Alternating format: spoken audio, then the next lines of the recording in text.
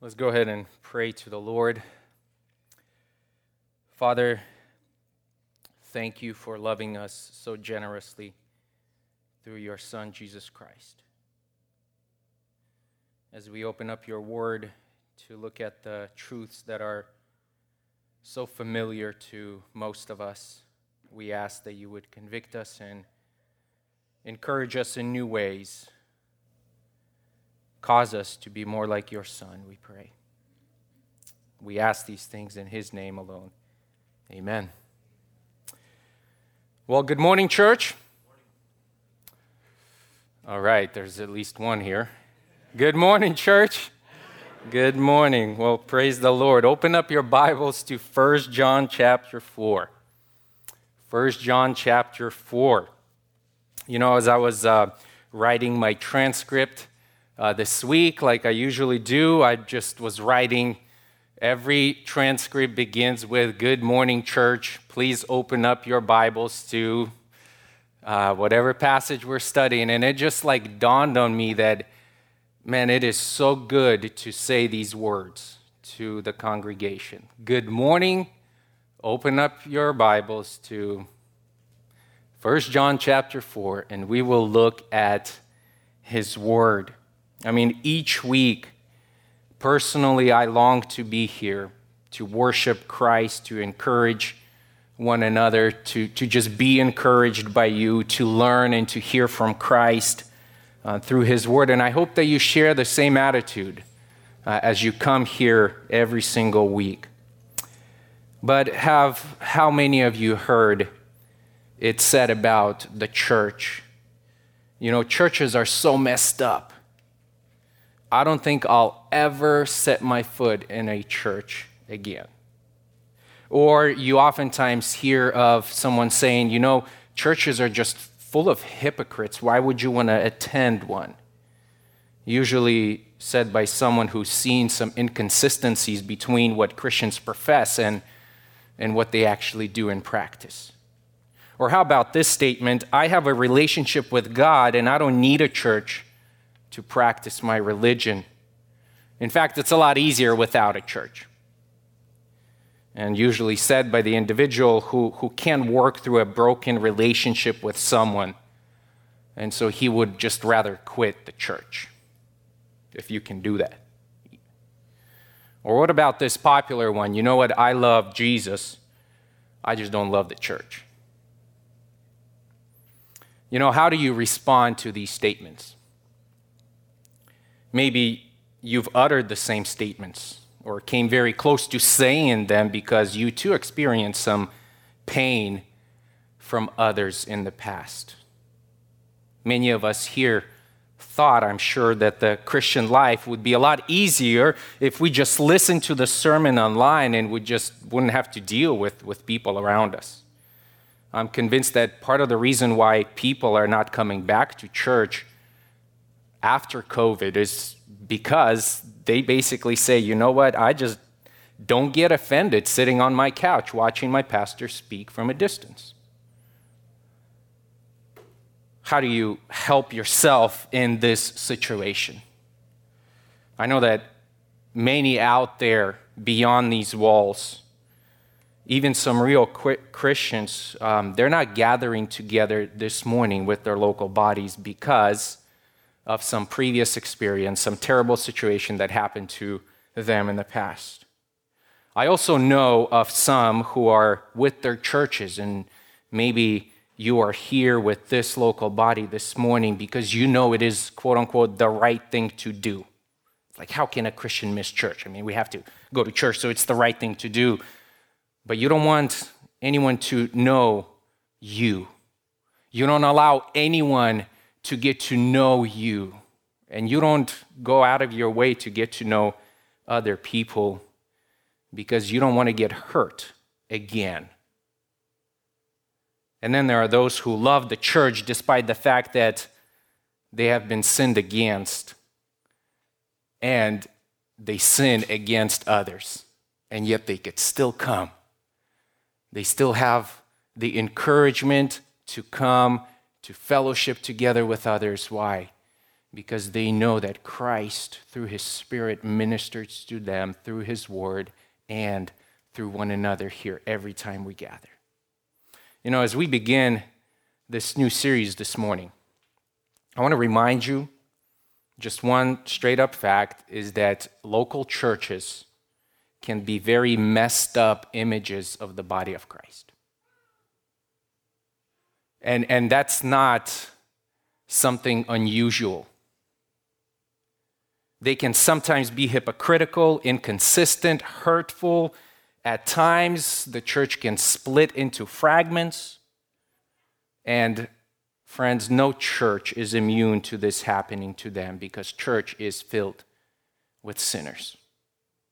And whenever there's sinners and sin involved, there are fractions, there are disputes, there are hurt feelings, there's even hypocrisy, all of that. This is just what we bring to the table. If you find a church that is perfect, the minute you step your foot into it, it ceases to be perfect. Because we all bring our baggage to it.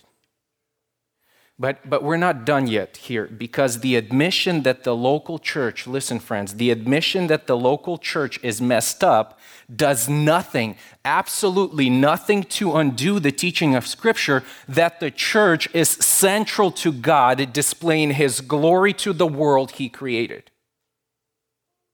We can acknowledge one thing. Yes, there's a lot of sin in the church, and oftentimes churches are messed up and churches are broken, but it does nothing to undo this one central truth. The church is central to God's plan to display the gospel of Christ and to equip Christians to live to glorify him. The church is the bride of Christ, for whom Christ spilled his blood. You are here, I trust, because of Christ who spilled his blood for you, regenerated you, added you to his body, and now compels you to become part of the local church. Matthew 16 says, Christ speaking to his disciples, specifically to Peter, and he says, listen, I will build my church, and I will build it. Colossians chapter 1. Ephesians chapter 5 highlights the fact that Jesus, as the builder and architect, he is the head of the church. Ephesians chapter 1, verse 22 and 23, listen, it says this, Paul writes, and he says, and he, God, put all things in subjection under Christ, his feet, and gave him as head over all things to the church, which is his body, the fullness of him who fills all and all. The church is the means by which Christ is filling the universe with his glory. And you may doubt that for a minute, because when you look at some churches, you may even come here and you look around and it says, I don't know about that. But the church is how he fills the world with his glory through repentance and by adding more and more people into his kingdom. There is absolutely no other institution that has the promise or the power that it will be the salt and it will be the light to the world, even though we turn around and we readily acknowledge that we so often fail to be the light. And we so often fail to be the salt. But friends, get this one thing straight. Jesus is passionate about his church. And if our Lord is passionate about his church, we must be passionate about the church. You cannot sincerely claim to love Jesus and not love the church. They don't go together. The failing of the church is not a biblical reason to abandon the church. Rather, it is a call to run to Christ and to be reminded again and again of the gospel, to be strengthened and renewed, that we may biblically deal with sin as we look to encourage one another. It's just a call for us to reflect on the gospel all the more.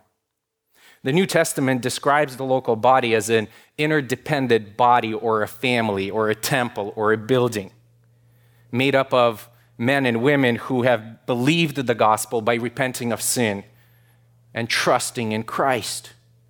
Jesus, as I said, he's the architect of the church, and he did not leave us without instructions on how we ought to relate. He knows we are sinners. He knows we are full of sin. This is a struggle that will be unending until we meet him in glory.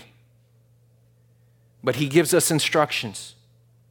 And these instructions are oftentimes found through this phrase that is often repeated in the New Testament, one another. One another. This is how you relate to one another.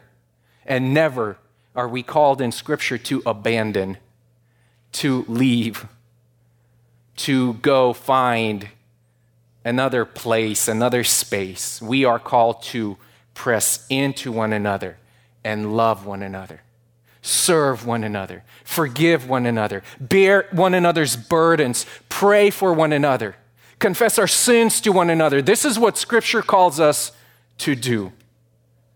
This word is often, or this phrase is repeated over 100 times in the New Testament.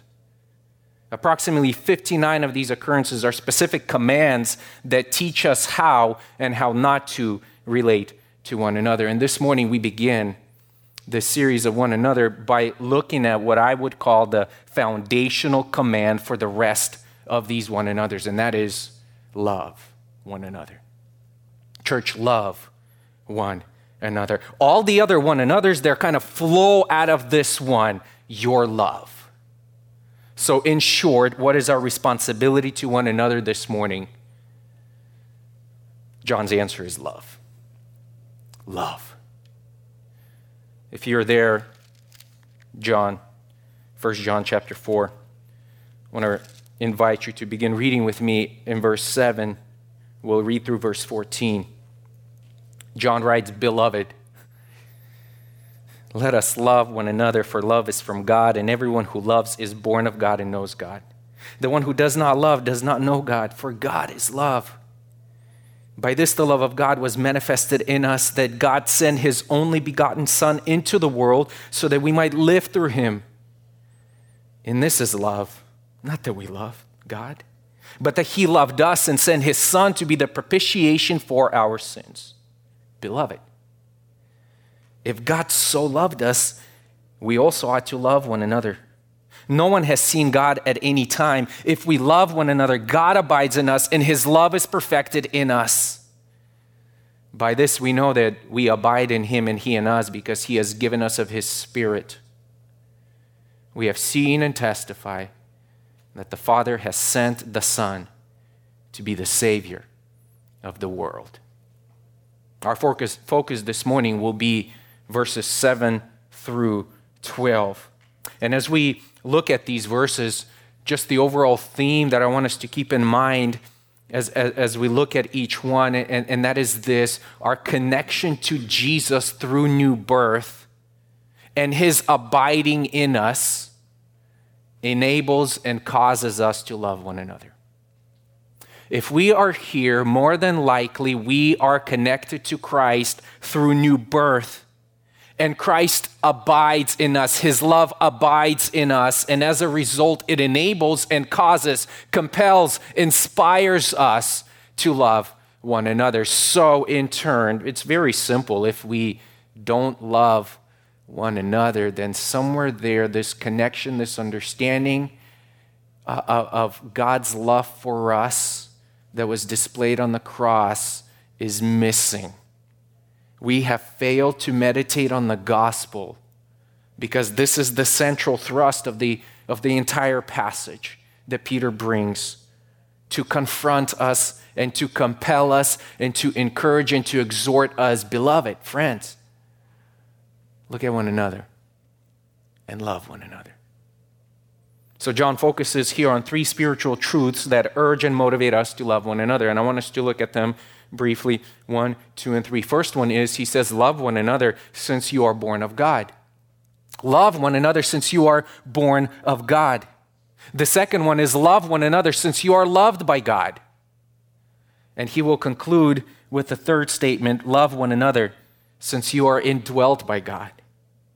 First, he says, as we reflect on the gospel, we ought to love one another since something radically majestic and awesome took place in our lives.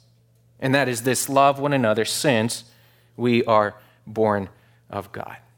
And he basically, in verses 7 and 8, gives us two exhortations. He says, loving others gives evidence that you are born of God, and loving others gives evidence that you know God, born of God and know God.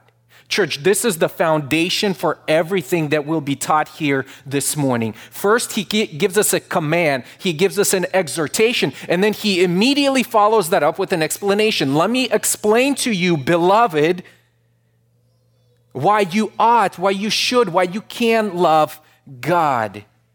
You know, usually when we are told to do something, in this case to love, we immediately ask the question, why? Why are you telling me what to do? Why should I love?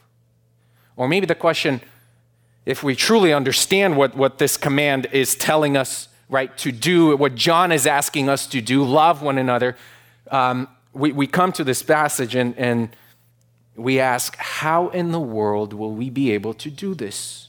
How is this even possible? But because the kind of love John is describing here, it's not a romantic or emotional type of love. He's not calling us to, you know what, guys, after church, just gather around for a group hug. Even though sometimes that would be great. Probably do that every once in a while. But love is a word that involves your emotion, but more than this agape love that he's talking about, agape one another, love one another, is this unconditional love, a love that seeks the highest good for the one who is loved. Love one another, the one who is loving that one another seeks his good, seeks her good, even at his own expense. How can then selfish sinners love like this? Well, John here argues the point, and he says, beloved of God, love one another because you are born of God. And if you are born of God, his love is in you since God is love. Love one another for, here's the explanation. The reason here, love is from God. The source of all true love is God. Friends, we need to remember that love does not begin with us. Love does not begin with us. It flows from God. It is his divine nature. If you have been radically born of God, then you have been given this new life, which is not yours to live by your own power and your ability. No, you have been born of God. You have the supernatural, he says, ability to do what only God does. Because God is love, he loves. And if you're born of God, then you have the same ability to do what God does, and that is to love others. And here's the biblical teaching that we call the doctrine of regeneration, being born of God. We oftentimes pray in our prayers for unbelievers, for our friends and for our kids. And we say, Lord, regenerate them, give them new birth, make them new. This is what we're talking about. This is what we're praying for. And the Bible has a lot to say on this topic because regeneration marks out believers. The new birth is what finally makes a Christian. This is the turning point. Jesus is charged to Nicodemus. Remember in John chapter 3, he says, he comes in and starts flattering Jesus as if Jesus needed any flattery. And Jesus says, listen, you must be born again. And later on in Titus chapter 3, verse 5, Paul writes that God saved us not on the basis of our deeds, which we have done in righteousness, but according to his mercy, by the washing of regeneration and renewing by the Holy Spirit. New birth. Like you are radically different. I love what John Piper says about this change. He says, the new birth is the imparting to you of divine life And an indispensable part of that life is love. God's nature is love. And in the new birth, that nature becomes part of who you are. When you are born again, God himself is imparted to you. You have the very God in you.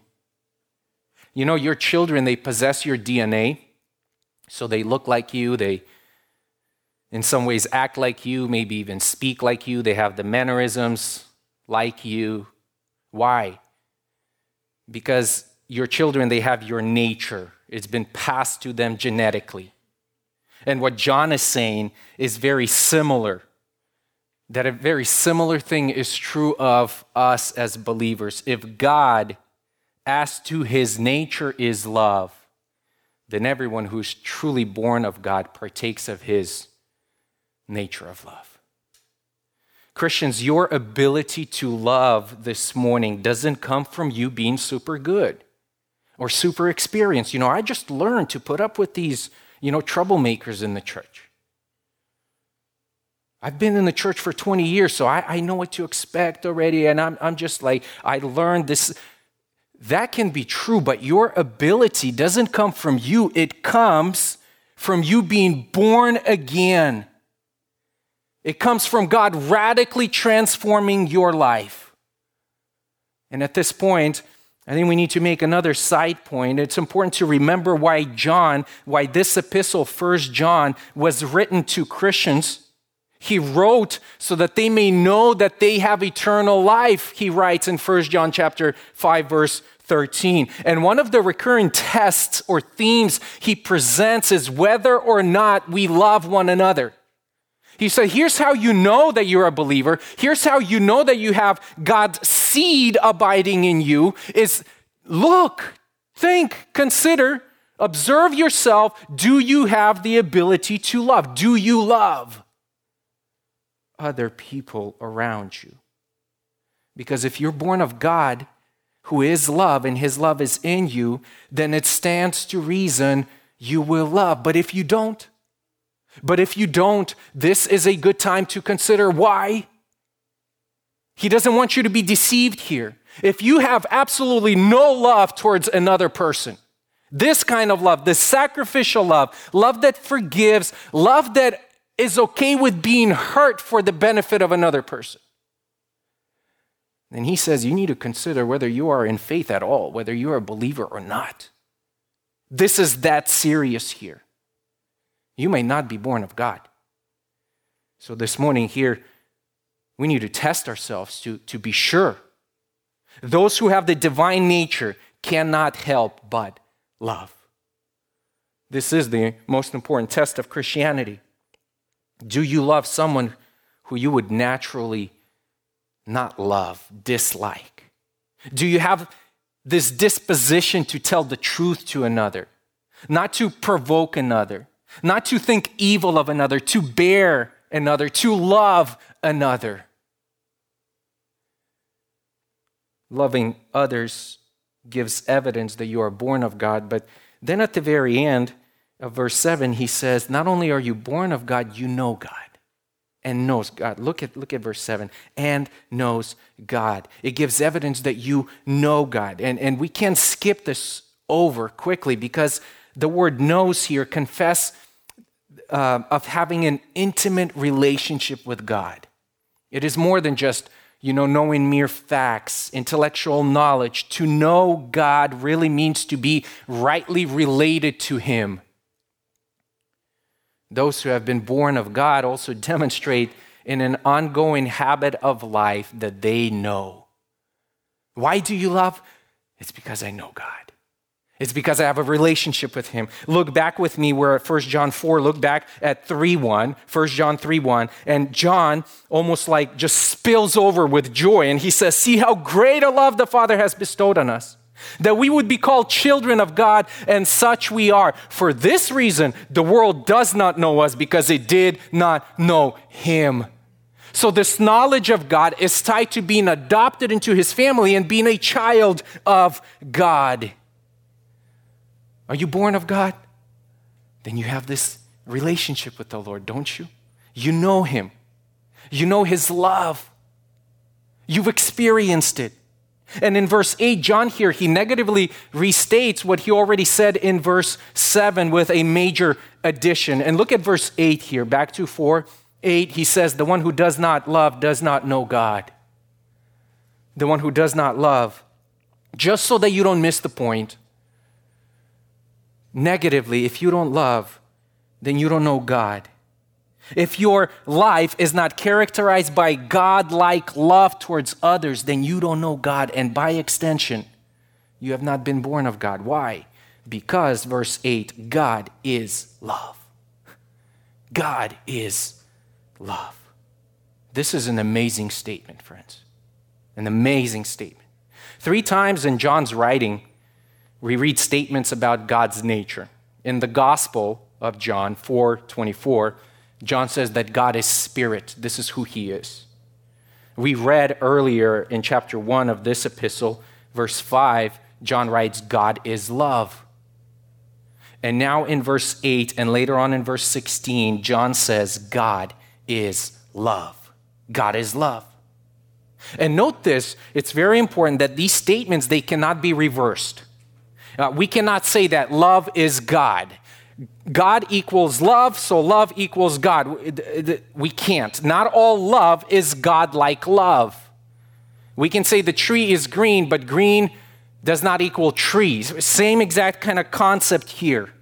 Love does not define God. Rather, God defines love. Contrary to the Beatles song, love is not all you need, actually. God's love is all you need. David Allen, in his commentary, he says, God defines love. God cannot fall in love.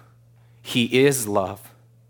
God cannot fall in love for the same reason water can't get wet. It is wet. God is love in eternal action. Love, friends, is not just an attribute of God, it is his very nature. C.H. Dodd, he wrote in his commentary on John, he says, to say God is love implies that all his activity is loving activity, even his judgment.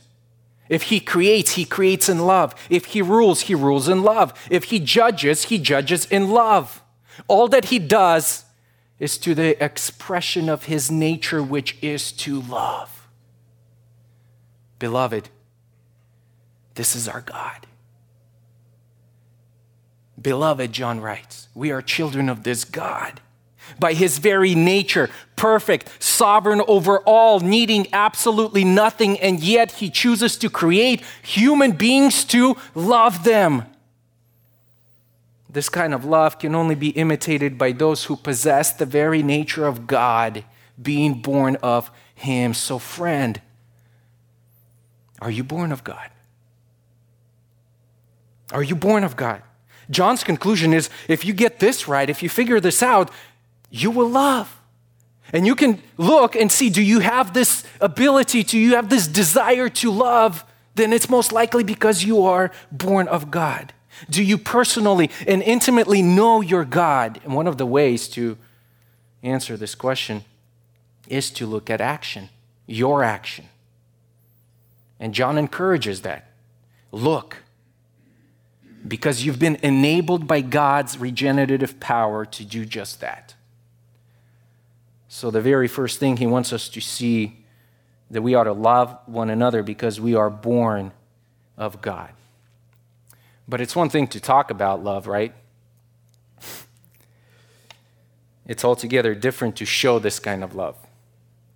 I was speaking with my wife yesterday and telling her, I'm just, this topic here is very challenging. Says, what topic? We're talking about love. Well, and she says, well, it's you're going to be talking about it, right?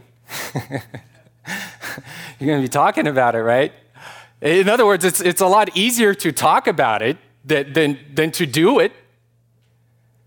And that's the challenge for us. God is not just talking about love. Friends, God is love. How do we know he is love? The very God who created men in his image for his glory, even when they rebelled against him and deserved eternal death, he chose to love them still and provide a way of salvation. Listen, Christian God, our God, the Christian God, is not a talking God only. He's an acting God. He does things. He demonstrates his love. He's a serving God. God became a man in the person of Jesus Christ, and by his self-humiliation, he paid for our sin, which brings us to the second point.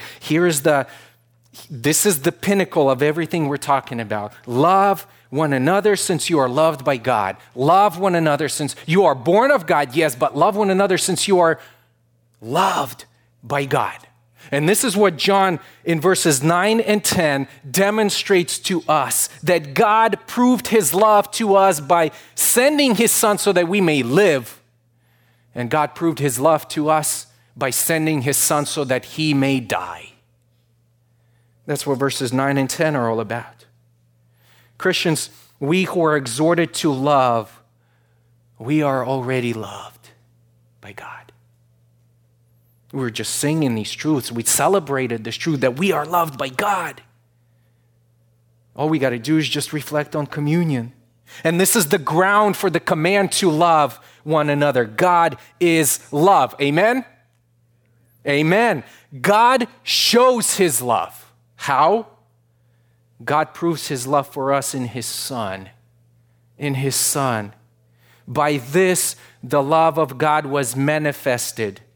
You know, we don't use this language today.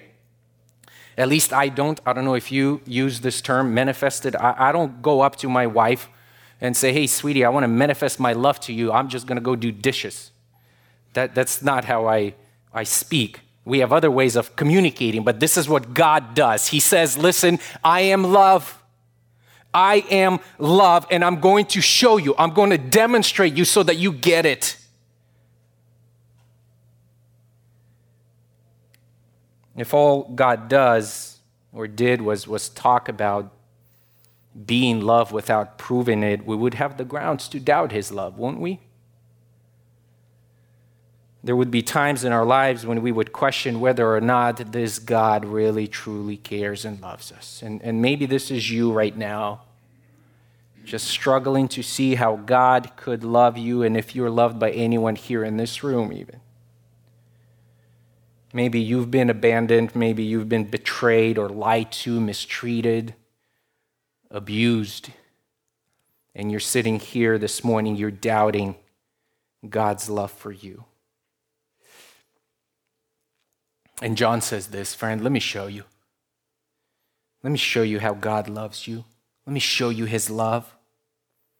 And remember, John is just not some guy that's picked off the street to write 1 John. He says, let me show you God's love. No. John was there at the beginning. That's why he writes, he opens up and he says, listen, I've been there. Take it from me. If you're going to learn something about God's love, take it from me because I've been there. I've seen him. I've touched him. I heard him teach and speak. I've seen all the miracles that we studied over the past 7 months. Take it from me. I know this love personally. Let me tell you something about his love. Listen up. This is God's love, that God sent his only begotten Son into the world so that we might live through him. 4 things I want us to highlight just from this one phrase, God sent. God sent. God's love was initiated by God. He initiates his love. Think about it for a second. Who is the offending party in this animosity between God and man? Sinners.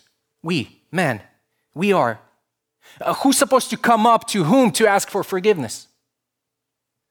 We. You know, we always do this as parents of multiple kids, trying to find the rascal who stirred up the pot here in the family and who offended one another. And we're like, who offended who? Who said what to one another? And then we find the offender and we're like, you need to ask for forgiveness. Acknowledge your sin and ask for forgiveness, right? Isn't that what we do as parents? Part of our trouble is trying to figure out who did what. And And yet it is God, the one being offended, who initiates reconciliation. We cause the problem, and he purposes a solution.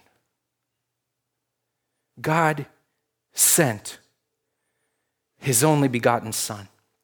God's love not only is initiated by him, but God's love is selfless. Listen, he didn't send another prophet. He didn't send an angel. No, he sent his Son. And in fact, his only begotten Son. This is a unique title. It's one that focuses on Christ's unique relationship with the Father in heaven. It's used 5 times in the New Testament, all in reference to Jesus. And basically, he shares in the very nature of the Godhead in the way that no other created being shares. Jesus is the Son of God who is divine. He belongs into the family of God. Our sin had gotten us into such trouble, church, that it required God and God himself to deliver us out of it. God sent his Son from heaven because that is where he was before he came. And another great doctrine of incarnation. Before Christ was somewhere else, he came. He was sent by the Father to deal with our sin. He existed in eternity with his Father in loving communion through the Holy Spirit. Listen, our God was not lonely and in need of communion. No, he had perfect communion within the Trinity. The triune God has existed forever in a perfect loving communion and community. John 3:35, John reflects on it, or Jesus, and says, the Father loves the Son. That's what Jesus says, my Father, he loves the Son. John 14:31, but so that the world may know that I love the Father, I do exactly as the Father commanded me. We have this unbroken relationship from eternity past. And yet God is love. And he proves his love by giving his Son, selfless love indeed. And look at the next phrase. He sent his Son into the world. Into the world. God's love is sacrificial. It's sacrificial. I think we have a pretty neutral view of the world, unfortunately. We don't think of the world as evil and as terrible, as bad. We sometimes befriend the world. I mean, John here says, do not love the world. The world is hostile. So when we read that the Father sent his Son into the world, it just doesn't pack the punch that I think it should. But this is a big deal. Remember, God did not send his Son into the Garden of Eden. He sent his Son into the world post-fall. God is sending his Son into the world where most of humanity is rejecting God's authority, where most of us, all of us, are rejecting his authority. This world is ruled by the enemy, and so he's sending his Son into the enemy territory. I was thinking what it would be like to send your son somewhere like North Korea as this well-known Christian, for instance, and the father calls his son and he says, son, I'm going to send you, or right now to Afghanistan, or I'm going to send you to North Korea, where everybody knows about you and you will be rejected. Most of us will try to talk that father out of it. And although this example falls way short, doesn't do justice to what the Father did to his Son by sending his Son into the world, kind of gives us a little bit of that taste. God sent his Son where he will be rejected more than any other prophet had ever been rejected. And yet God said, Son, go. Why? So that we might live through him. God's love is purposeful. It's not haphazard. The enemy territory, this hostile world, it is full of dead men. Ephesians chapter 2 verse 1 says, and though you were dead in your trespasses and sins. That's us prior to Christ. Not only are men dead, they are enslaved by the devil. 1 Timothy 2:26 says, having, if perhaps God may grant them repentance, leading to the knowledge of truth, having been held captive by him to do his will, by the enemy, by Satan. And not only are they enslaved by the devil, they are blinded by him. I mean, you're dead, you're enslaved, you're blinded. Ephesians chapter 4 says you are hardened, darkened. I mean, this is just about the description of an unbeliever. You're dead. And Jesus comes so that we may live. God wanted to share his eternal life with us because life is found in Christ alone. This very life that he shares can only be found in Christ. And friends, I just want to remind you and exhort you this morning that there is no life apart from Christ. There's no eternal life apart from Christ. John 4:1 or 1:4, in him was life. John 5:26, for just as the Father has life in himself, even so he gave the Son also to have life in himself. John 11:25, I am the resurrection and the life.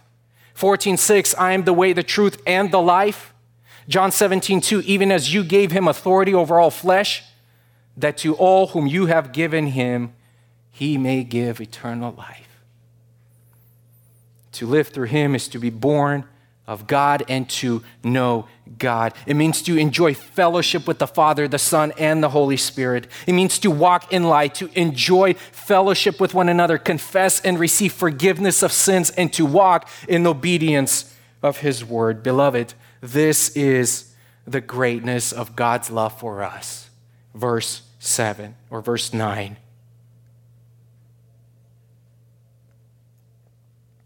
But verse 10 also says that God proved his love by sending his Son so that he might die.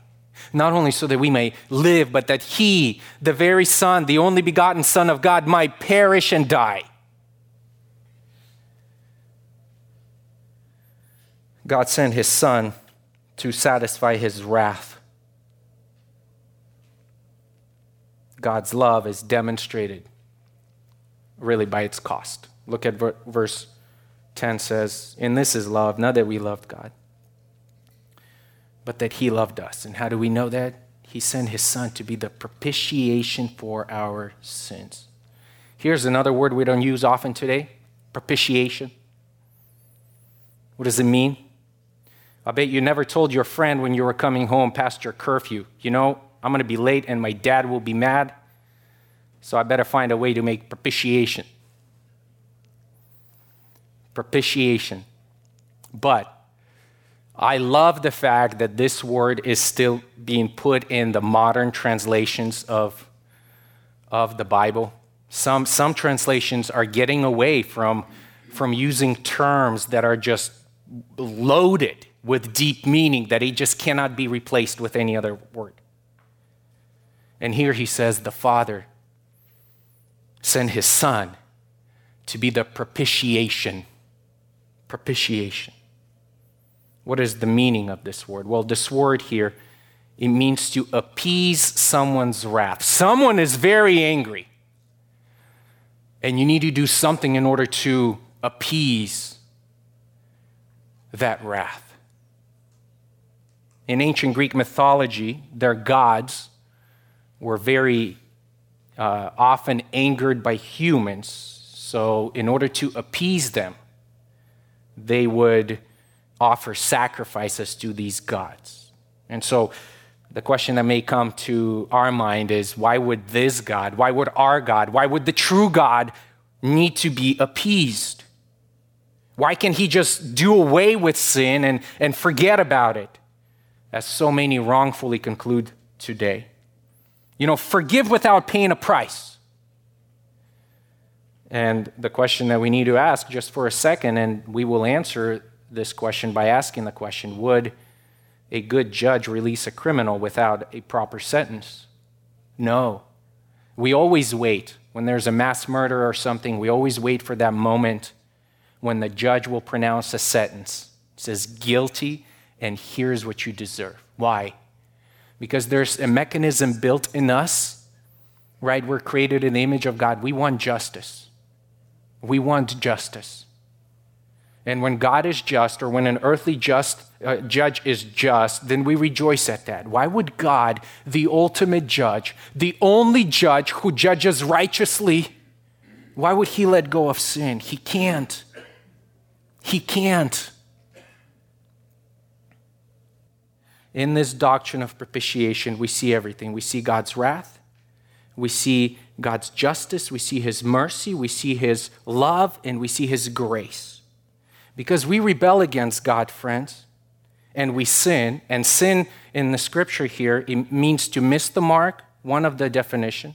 And then the other one is forget about the mark. I'm just going to step over and willfully transgress God's law. And this is who we are. We cannot appease God. God is angry.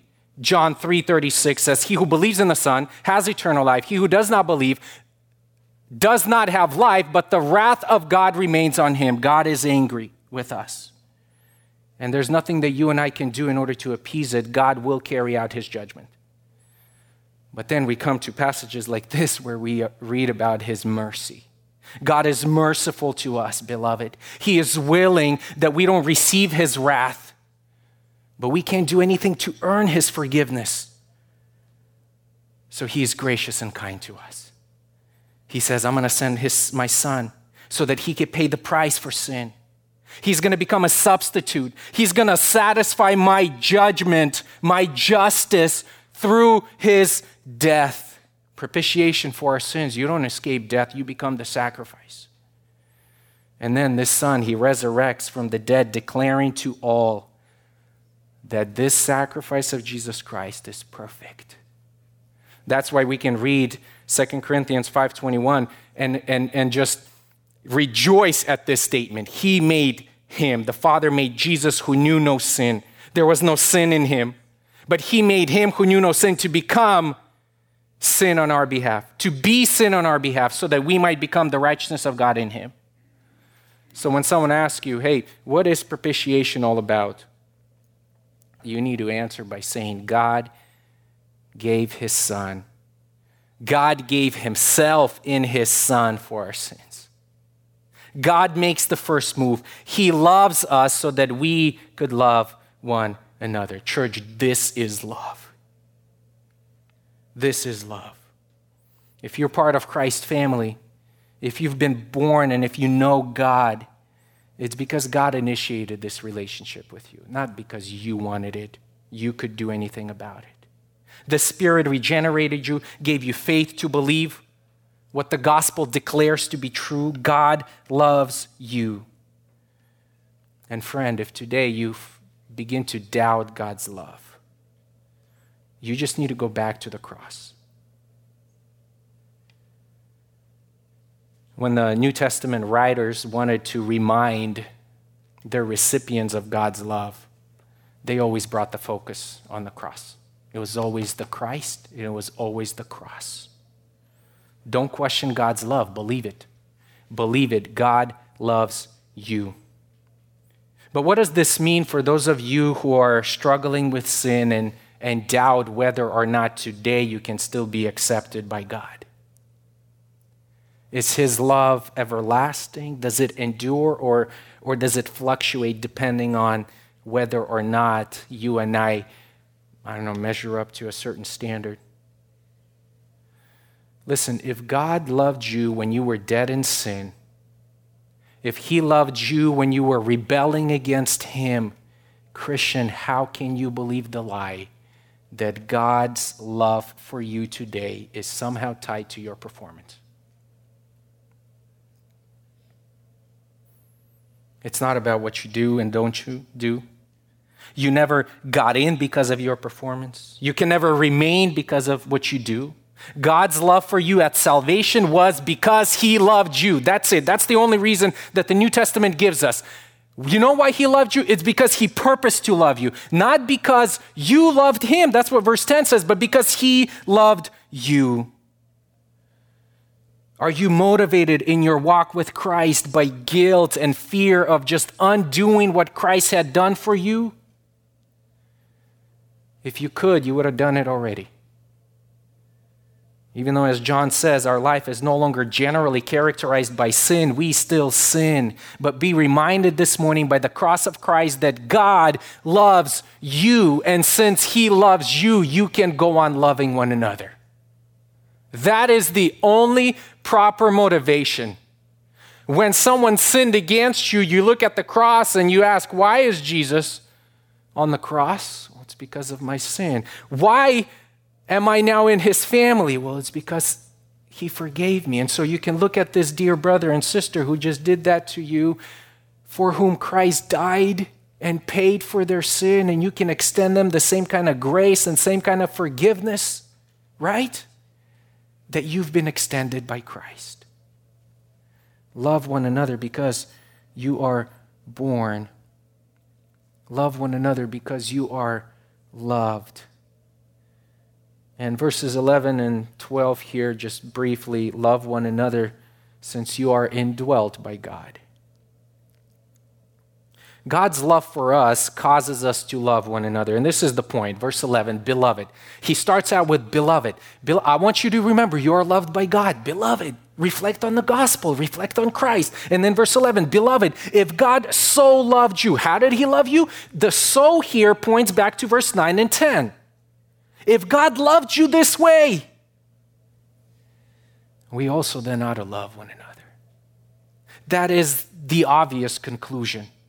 If God loved you, then we ought, out of gospel gratitude and connection to the very source of love, God, love one another, he says. We read in Romans 5:5 that the love of God has been poured out into our hearts through his Spirit. Since his love is in us, we ought to love. The word here in Greek means to be bound by love. It is our responsibility to love one another. We are bound to respond in love. We have an obligation, in other words, to love one another. But here's the problem. Man, some of us are hard to love.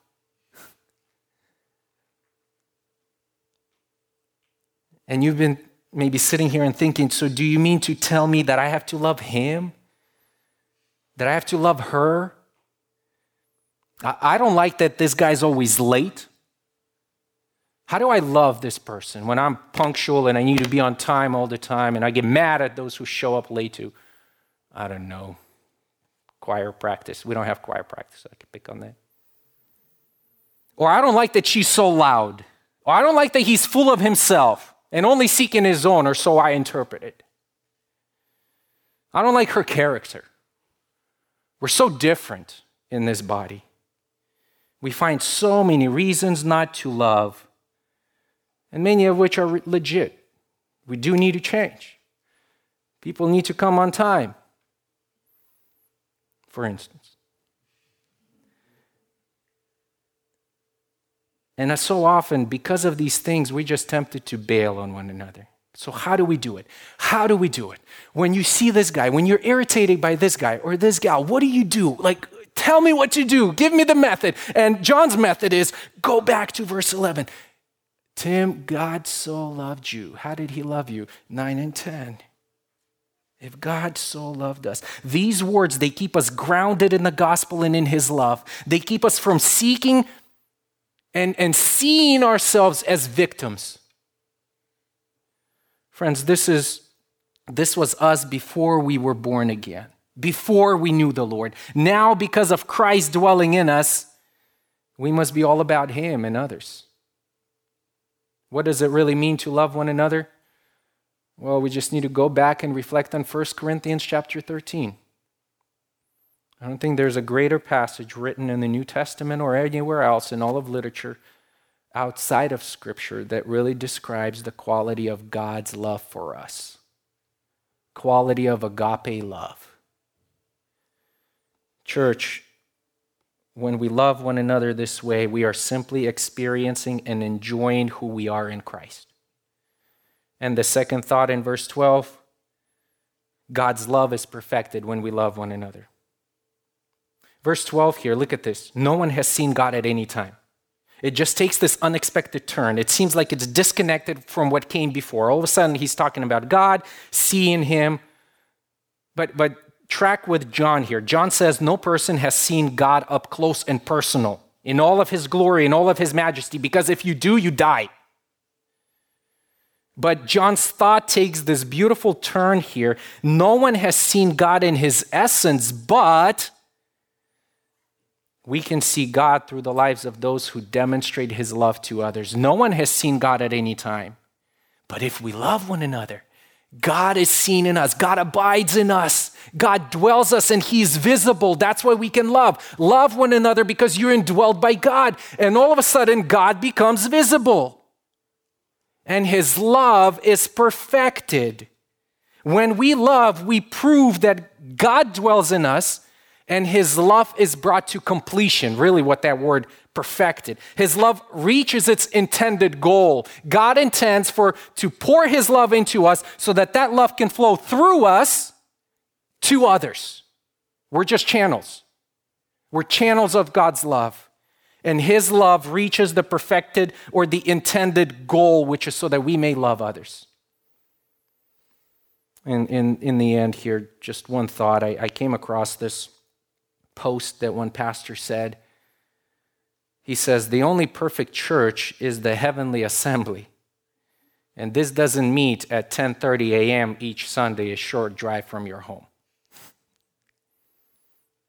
So, until you're called to join the throng around God's throne, you're called to belong to a church in which others will get things wrong, and so will you.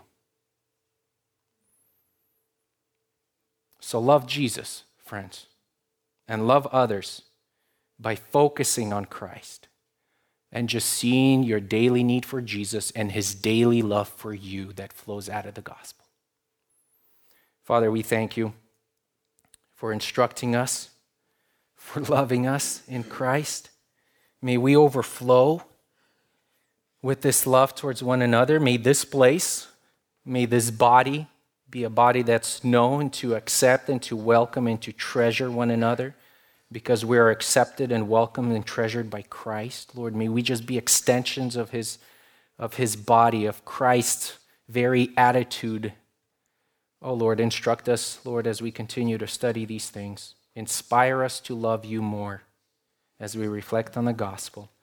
In Christ's name we pray. Amen.